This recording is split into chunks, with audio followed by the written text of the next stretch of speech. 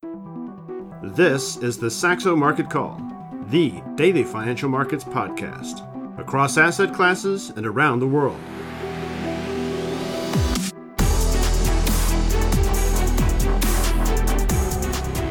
Hello and welcome to the Saxo Market Call. It is Tuesday, 14th of February, 2023, and we're just discussing before we came on air here with you and I, Peter, this rally we saw yesterday, really an oddball rally. There was absolutely nothing going on. There's nothing in the news flow to suggest we should be suddenly optimistic. It's all coming in interesting, pivotal technical areas around the 4,100 area we've discussed so much, where it appeared we might be weakening below that, but it didn't really commit lower.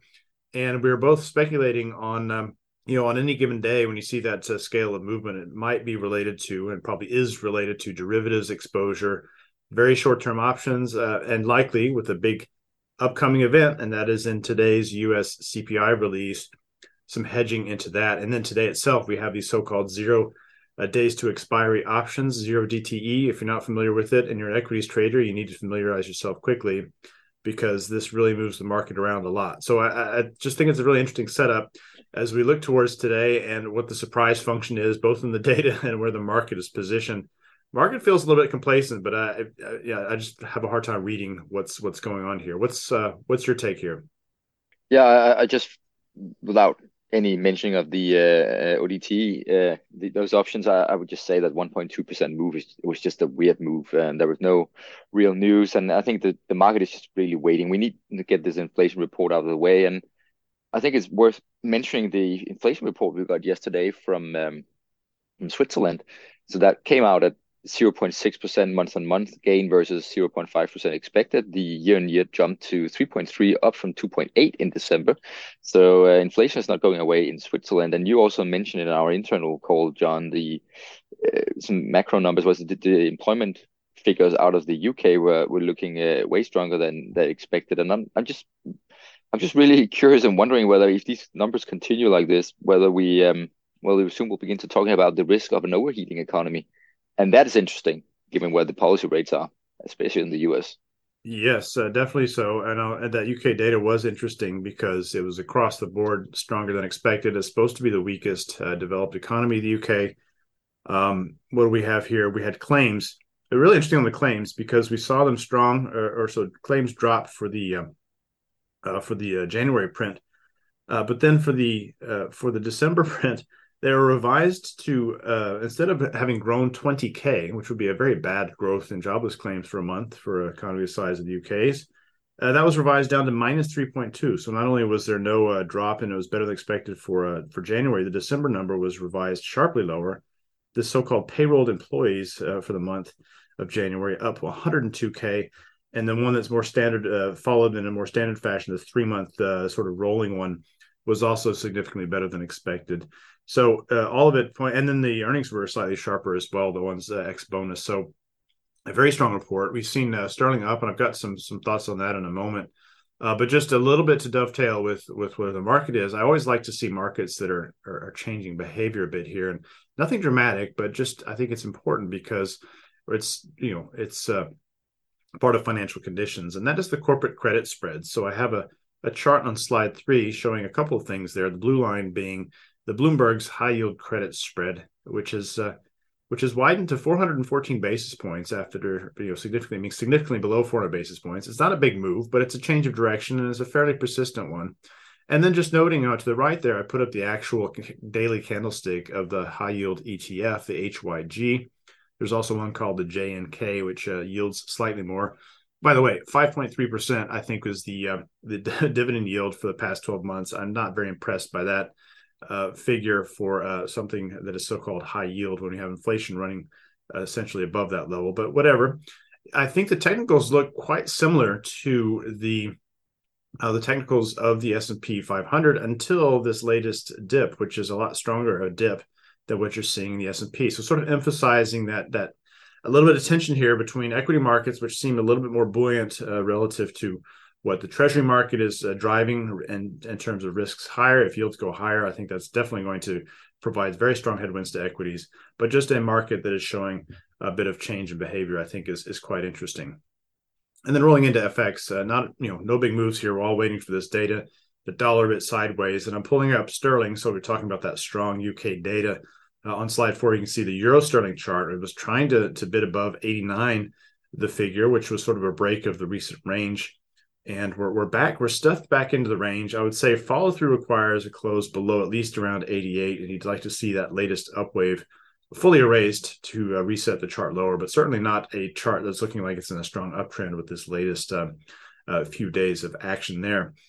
And then noting with these higher rates, if you look at the precious metals there, gold suffering against all currencies broadly at a minus 2.4 trending reading, and silver even more so, as that whole China reopening boost to copper has sort of faded together with the impact from the gold side on the precious metal side of silver. So we're just, look at the trend readings. They're all pretty weak. They're sub 2. Really, to have a trend, you need to have something 2 plus on our FX board.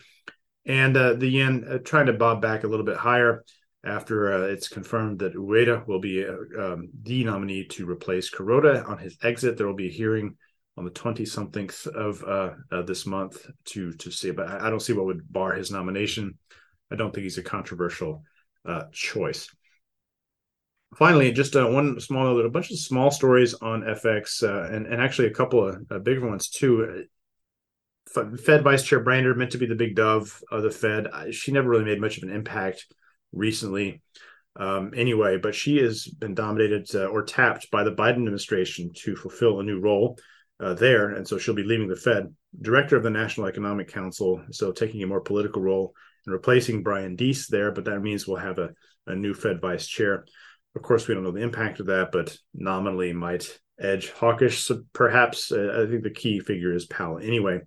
And then finally on the RBA, quite interesting. So Governor Philip Lowe is really under fire here and getting some heat for having had a closed door meeting just a couple of days after the most recent RBA decision, which was surprisingly hawkish, with a series of bankers. And this is a person who has not really made a public appearance of any kind since mid-December. So that sort of behavior heavily criticized. There was a deputy governor that canceled a meeting that was meant to take place tomorrow of a similar nature, and Lowe is up for a hearing before the Senate. So supposedly his 7-year normal term comes to an end in September, and the last 2 RBA governors have received these weird sort of 3-year extensions, which is apparently possible under the regime they operate. That could call into question this criticism, if this criticism sort of continues, call into question his ability to extend. So there could be some interest in a new RBA governor potential in coming months. All right, stocks to watch today. You mentioned yesterday, Peter, this company Solar Edge piqued my curiosity. How did the results come up? This company that makes these inverters, so you connect your panels, I guess, to the grid or to your actual electricity operation in your home. How did this company perform in the earnings report yesterday? Yes, Solar Edge is one of the largest manufacturers in the world of inverters, which are used on the solar modules to connect them to the grid, etc. And they have monitoring software. And if you look at the slide 5, you can see what I have put in there. And if you look at the Q4 revenue, it was stronger than expected. And if you look at the revenue outlook, it was also on the upside relative to estimates, and earnings were quite strong. They state themselves that demand, especially in Europe, has been extremely strong in Q4, I suspect, and we've talked about that, John. The wind turbine business is clearly not moving at a fast rate here. There are a lot of issues around permits for both onshore, but especially offshore wind projects, and it seems like the utility industry in Europe is doubling down on solar, because you could deploy those types of energy sources much faster. So Solar Edge did quite well, but the expectations, we can see that that's at least my interpretation. When the stock is down 5 to 6% in extended trading, we can only guess, but it suggests that investors actually have their expectations above that of analysts. So, and if you look at the share price over the past, what should we say, 2 years, as you can see on the share price there on the right side of the slide, it has been very up and down. So there was a big adjustment to valuations and the outlook of the company back in the year leading into the pandemic, and then in the first year since the lows in the pandemic, and then ever since we've just been range trading. But it's a very fast growing company. I mean, we also had earnings from Palantir that was the opposite reaction to SolarEdge. So the shares were up 17%. That was despite not very impressive numbers against what analysts had expected, especially not on the outlook for Q1. But that really just suggested, and if you pull up a price chart on Palantir, you can see why the share price is just in absolute debasement. And it's, yeah, I think the investors and traders at Palantir were just had really no expectations at all. So this was probably just okay. And then ThyssenKrupp, which is a big industrial company here in Europe, reporting revenue in line for the quarter that ended in December, and actually beat on the operating income side. Despite that was down 33%. It's still a company that is struggling with galloping input cost from energy, but also commodities. ThyssenKrupp producing steel and other things related to that. So, but if we move to the earnings to watch, John, for today, we can see some of the big names of our Coca-Cola, Airbnb, Global Foundries, and New Holdings. And I've put in Airbnb because it's a widely traded stock, also among Saxo clients. It's a household name if you're traveling around the world. Not everyone likes the concept, but it's a very popular one. And if you look at the Q4 expectations for revenue growth, we're looking at 22% revenue growth, and actually quite stable earnings there for Airbnb. And the whole travel and leisure segment is healing and rebounding healthily, quite good from the lows during the pandemic still. So, and I think traveling and leisure is a discretionary item, and it's something you would cut down on as a household if you have problem with your household budget. So if Airbnb comes out with a very strong outlook, I would say from a macro perspective, that's a very good sign, to say the least. Interesting one there. Also, like you, then more standard hotel. Marriott Hotel is a huge hotel chain. I see there as well. All right, there was actually one thing I did not mention on the FX, and that was yes, it was Ueda who's going to be the nominee to replace Kuroda in early April.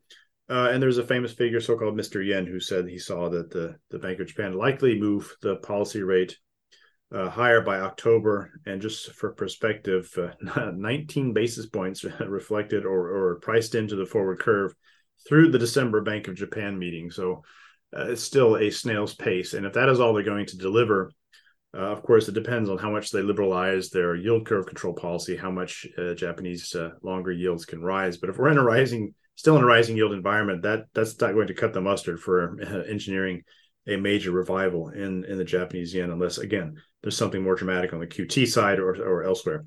All right, that rolls us forward. And the final item actually was keeping oil prices a little bit under wraps here. They're going to release another 26 million barrels from the U.S. Strategic Petroleum Reserve. It is currently at 371 million. That's, I think, around half of what its max was ever, and the max capacity in any case. So just to continuing to draw on that, these EVs better come in droves fast, or that strategic reserve is not going to be very strategic at the rate it's been depleted.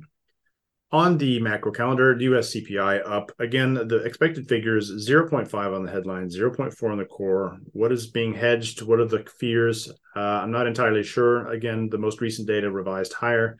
Does this mean we have the risk of a high print? Or were the conspiracy theorists correct and we have the risks of, at least soon, if not now, undershooting figures on these as the new methodology is going to end up setting these prices lower? Don't know. I think we just need to keep an open mind and be wary of the volatility risks intraday here, and we maybe can take an assessment at least by the end of the day, if not by the end of the week, on what's going on here. We have, importantly, after the very important Swedish Riksbank meeting last week that really impressed Swedish krona traders, and I thought it was a watershed moment for the Riksbank. We have Governor Thedéen speaking today, so watch for follow-up moves there. Eurostocki is 1110 as I'm speaking here. Pretty impressive move. It's been off of the 1140 plus highs that were prior to that meeting last week. And Governor Lowe, that's an important one suddenly with this new angle on the RBA and his status. That is up in the Asian session tonight. And I put the UK January CPI number in there. It's a bit irritating the way, at least for podcasts and for covering these things for our listeners and our readers, that all that UK data has been moved to so early in the morning.